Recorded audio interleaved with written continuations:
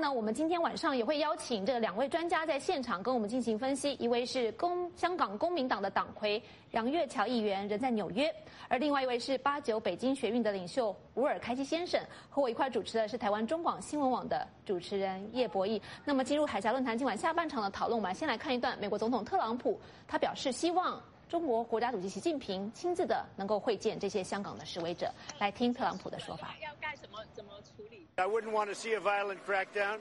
I put a. 我感到担忧，我不想看到暴力镇压。我昨晚写了一些话。中国的习主席是我非常喜欢的人，我和他相处得很好。我写道，我愿意打赌，如果他和抗议者坐下来，抗议者的一群代表，他会在15分钟内解决这个问题。我敢打赌他会很快解决这个问题。我知道这不是他通常会做的事，但我认为这不是一个坏主意。我真的相信，如果他坐下来，他们有一群领导人，如果他和这些领导人坐下来，我敢打赌他会很快就能解决问题。好的，听完了美国总统特朗普的说法之后，我想先请教在台北的吾尔开希先生。那么当时89年，您是代表这些学生跟当年李鹏会面，您谈谈当时的一个情况，怎么这样能够给现在一个情况的一种启示？究竟有没有可能像刚才美国总统特朗普说的，习近平会去亲自的跟这个香港的示威群众或领袖来进行会面？如果会面的话，可能改变什么吗？会像特朗普说的是一个圆满的结局吗？您的看法？当然会。其实89年的这场学生运动，我们当初提出来的口号是对话，就是很卑微，就是希望能够跟政府对话。然后我们希望通过对话，当然能够慢慢的让89年的这场高自联这个组织成为一个合法化的组织，然后慢慢的推动中国的这种民主化。89年的这场运动绝对没有想要推翻共产党，而我们看到西藏过去几十年也是希望跟政府对话，然后中国的比方说环保运动，这个维权运动，中国的这种妇女运动等等，这些都是希望跟政府对话。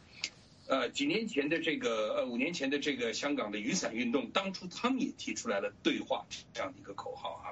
对话听起来很谦卑，但是共产党呢是非常的严厉拒绝，可能他们觉得在任何一个话题上，他们真的要对话都说不过别人吧，可能自己理亏，可能是这个原因。但实际上，如果这个就是纯粹的想象啊，如果想象习近平人到了，真的能够要到香港，而且说愿意对话，真的就走到这个群众之中，说我们来，你们的诉求我们听到了，那你们是现在作为这个中央的这个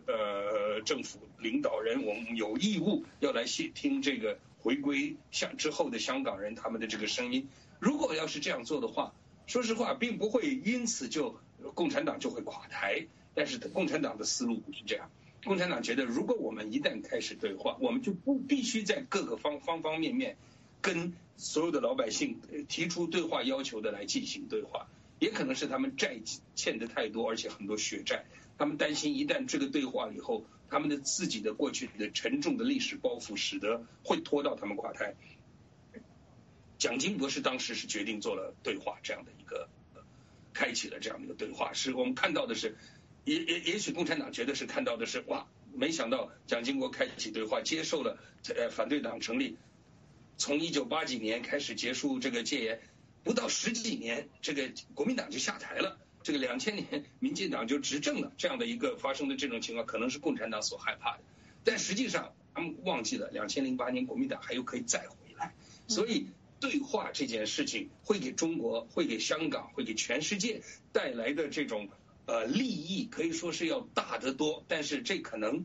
是共产党会做出来的事情吗？他们会担心这样的能够给全中国、全香港、全台、全世界带来这么大利益的事情，却是损害他们的统治集团直接的私利的这样的一种行为，这是共产党的思路。可惜我认为特朗普总统的这个建议，习近平大概听不进去。好的，感谢吾尔开希先生。究竟这个美国总统特朗普的这个提议，中共领导人习近平有没有办法做出一个正确的抉择？我也想请教在纽约的这个杨岳桥议员，您怎么看？究竟有没有这样的一个可能性当然包括这个美国的总统特朗普做出这样公开的呼吁了，包括在推特还有亲自讲。那么您在这次在纽约跟美方的人士进行交流，不管是美国的学界或是智库也好，他们有没有也期待这个最高领导人跟香港的示威群众出现这样一个对话的局面。如果对话的话，您认为在示威者这方面有没有所谓对话的前提？想请您跟我们谈一下。其实先不要说由习近平亲自到香港去跟示威者对话，就算是派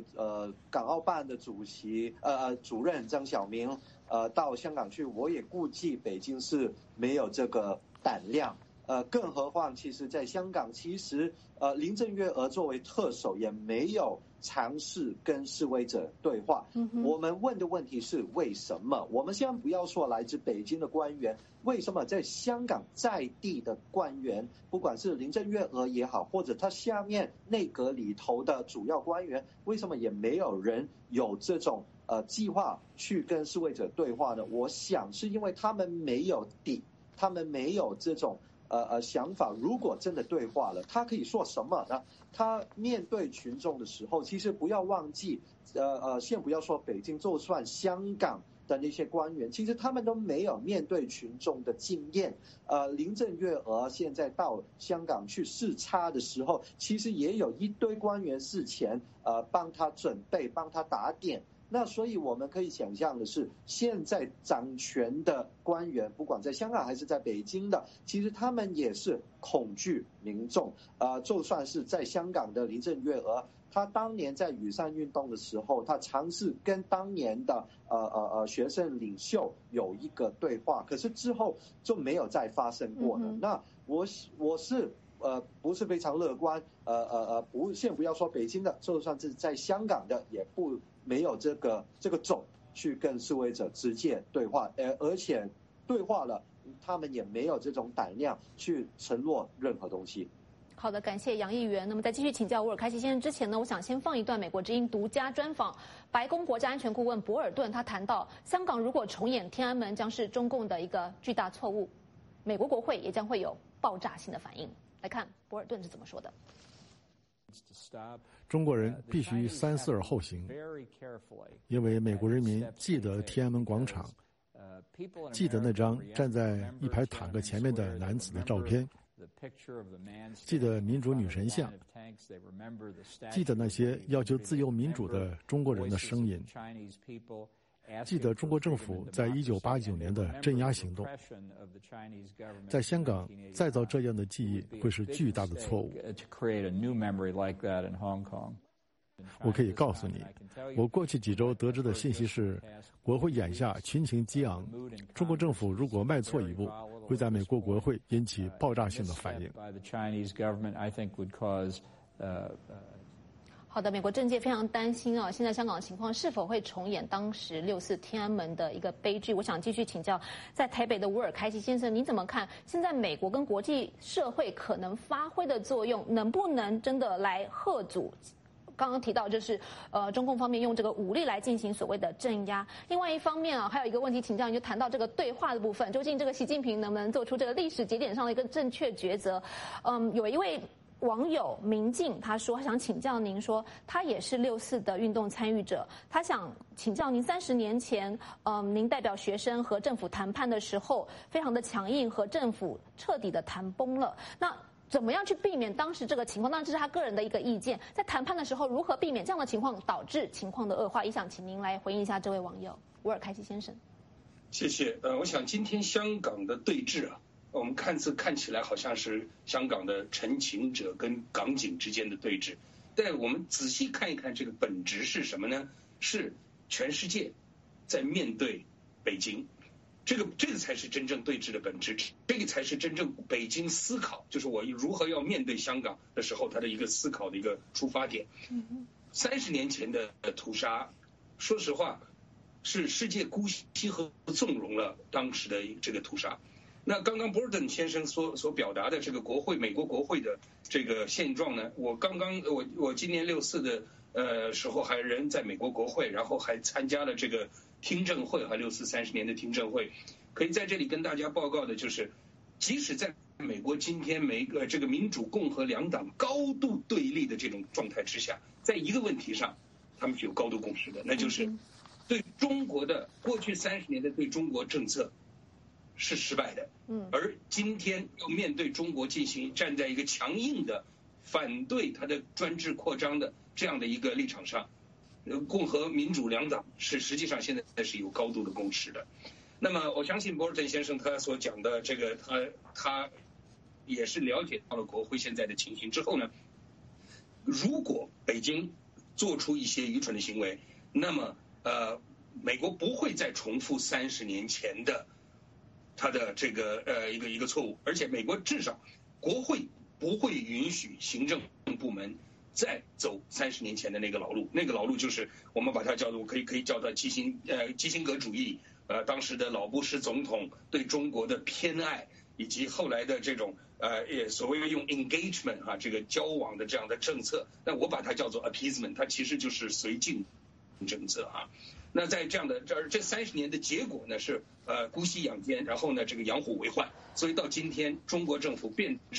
中国共产党变成了对全世界文明自由的直接威胁，而且伤害到美国利益。这个是美国现在呢这个所看到的，我在国会感受到的这样的一种意志。所以北京不仅是要面对香港人坚定的意志，就是追求自由民主的意志，还要面临一个他自己继续像过去一样的这样的这个肆无忌惮为所欲为。那么世界的意志会是怎么样？还能不能容忍它？我认为博尔顿先生刚刚向中国传达了一个非常清晰的讯息，就是美国对中国的政策在改变，基辛格主义已经不会再适用了。那么如果中国在对香港采取什么愚蠢的行为的话，会很快促成这样的一种政策的转变。那么我刚刚这位网友提的这个问题他这个是一个中国过去几十年以来所营造的一个错误的一个讯息，就是好像当年学生是政府是要来跟我们对话，然后如果在对话的过程之中是因为我们傲慢或者是我们强硬，才导致这个谈判谈崩了。实际情况并不是这样。第一，我是立场坚定，但是当时的态度跟李鹏的那场对话我是非常客气的。然后那也不是对话，并不是说89年这场学生运动这么大的压力让政府导致坐下来好那来听听，那你们有什么想法？不是，他是为了当天晚上要宣布戒严，而要做的一个给中国的老百姓做这个宣传。我为什么要做戒严呢？因为我今天最后一个努力，我到广场上来，到这个人民大会堂跟学生见面，他都谈崩了。结果没想到李鹏进场之后，这个很冗长的这个开场白的结果呢，让我们这些被邀请来的所谓谈判代表的这些学生意识到，这根本不是我们想要的对话，而他是在利用一个向全国直播的这样的一个现场来宣传政府的政策。而我们既然是学生，尤其是绝食的学生的代表的话，我们有责任，我们没有别的选择，我只能坚定地表达我们的立场，但是很客气。所以如果说当时那个场见面是不欢而散的话，所有的责任都在政府我们是在绝食之中就是你要求，就是所有的实力，包括这个让步的权利以及动用军队的权利，所有的东西都在政府那一方。好的。而我们是一群20多岁的年轻人，用绝食的这种方法迫使来政府跟我们对话的过程之中，几十年过去了，共产党后来真的开了枪杀人，来指责当初的学生，也就是被开枪的人，说没有更温和。这个恐怕这个逻辑和道理这个伦理都不对。好的，感谢吾尔开希先生。请教在纽约的杨岳桥议员，因为你这次来美国跟美方来进行说明跟交流，究竟美国国会能够起到什么作用？包括这个之前也提到说，可能如果解放军真的动手的话，对不起，如果中共方面、北京方面动手的话，可能会重新的检视美国跟香港的关系。您认为美国这边还能发挥什么作用？另外，刚刚谈到谈判的问题如果今天我们看到北京很克制，都没有出手的话，接下来有没有可能去讨论到所谓的退场机制？你们在如果进行所谓和解的过程开启的话，接下来谈判跟对话有没有一个初步的准备呢？杨议员。先讲有关美方的一些态度，我完全同意吾尔开希先生刚才的观察，因为在这边我也注意到，就算现在的政治状况是非常的绷紧，可是民主党、共和党有一个非常大的共识，就是对于中国是非常强硬的，对于香港他们也是非常的关注，也放了话，就算非常资深的民主党或者共和党的议员也说了，不希望看到武装力量在香港出现。那这一点我想也是给了一个非常清晰的一个信息到北京，如果北京真的敢动手的话，可能他们遇到的那个反扑是非常之大。而且不要忘记，有很多的大量85000个美国人呢，现在在香港生活或者工作，也有3000美国的公司在香港呢有那个分部。那对于美国的利益来讲，其实香港是非常的大。还有一点就是国会可以做的就是对于香港关系法的，现在这个法律是提供一个非常坚实的基础，让美国有法律的方法呢去把香港呢分开于中国内地。那如果美方看到香港的情况出现了，一国两制不存在的话，他们可以呢是改变这个法律的。那对于香港来讲，当然这个是非常大的冲击，也对北京的利益有很大的冲击。那所以我估计美方是非常的关注香港的所有的情况，特别是北京的一举一动。那当然刚才主持人也问到有关之后的谈判什么的，我的说法是，香港人的要求是非常的清楚而简单。其实现在我们需要的是林郑月娥对着香港人清楚的去撤回那个条例条例，在技术上可以对立法会提出说他完全撤回。那这个是很难吗？这个需要谈判吗？这个不需要谈判。我们也需要林郑月娥去独立调查警察的那个 misconduct， 那这个也不需要任何的谈判，他必须要做，而且这个是非常简单的。当然五大诉求里头还有一个是那个双普选，那这个其实也是早就应该有的东西，那这个究竟有多困难呢？现在我的想法是，北京跟香港政府如果有这个意志，真的希望可以保住香港一国两制，他们可以早就应该去做的事情。好的，由于时间关系，我在2个问题最后的请教2位来宾也进行总结了。先请教在台北的吾尔开希先生，我记得64、30年的时候，我们访问您，您说这个当年在学生天安门广场前，这个勇气是会传染的，而且传染性是很美好的。你有什么话想要对在街头这些香港示威群众讲？还有今年64、30年了，中共再次面临历史的转折，您认为中共的领导人会做出正确的抉择吗？吾尔开希先生。是香港加油，然后保重，多保重，照顾好自己。然后的确，勇气是会感染的，这一点我相信今天的香港人最有权利来对我这个说法做出注解。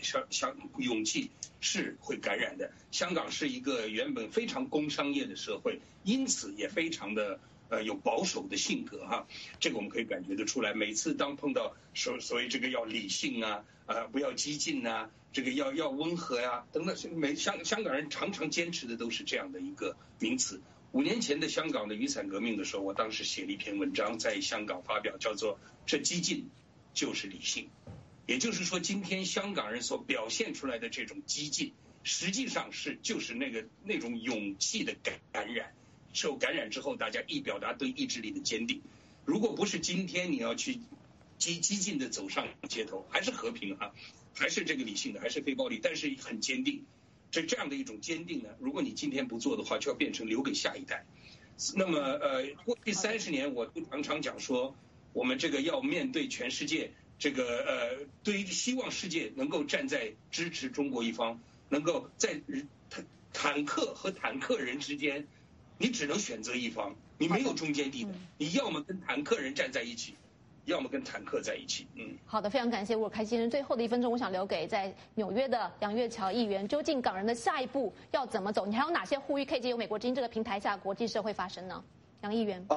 我想告诉所有的观众，特别是在国际上面关注香港的朋友，你们的支持跟关注是非常重要。其实就过去几个月来，还好我们还没有出现非常就中共还不敢乱来，其实就因为有国际社会的关注，而且让香港人感觉到我们绝不孤单。我们需要的是国际继续的关心，而且也需要大家继续的把你们的目光投放在香港，特别是香港警察滥权上面的问题，让他们知道他们不可能关门打仔，这个就是广东话一句话。所以我们香港人是非常感谢过去几个月国际社会的关注，可是未来的时间我们还需要大家不要忘记香港，我们会继续用我们最大的努力，用我们希望尽量和平的方法去告诉全世界，我们是值得拥有一套民主的制度，我们值得得到基本法里头给我们的那些承诺。好的，感谢香港公民党党魁杨岳桥议员，感谢吾尔开希先生。明天的时事大谈将继续推出香港危机特别报道，请你一定要按时锁定。我是樊东宁，祝您晚安，我们再会。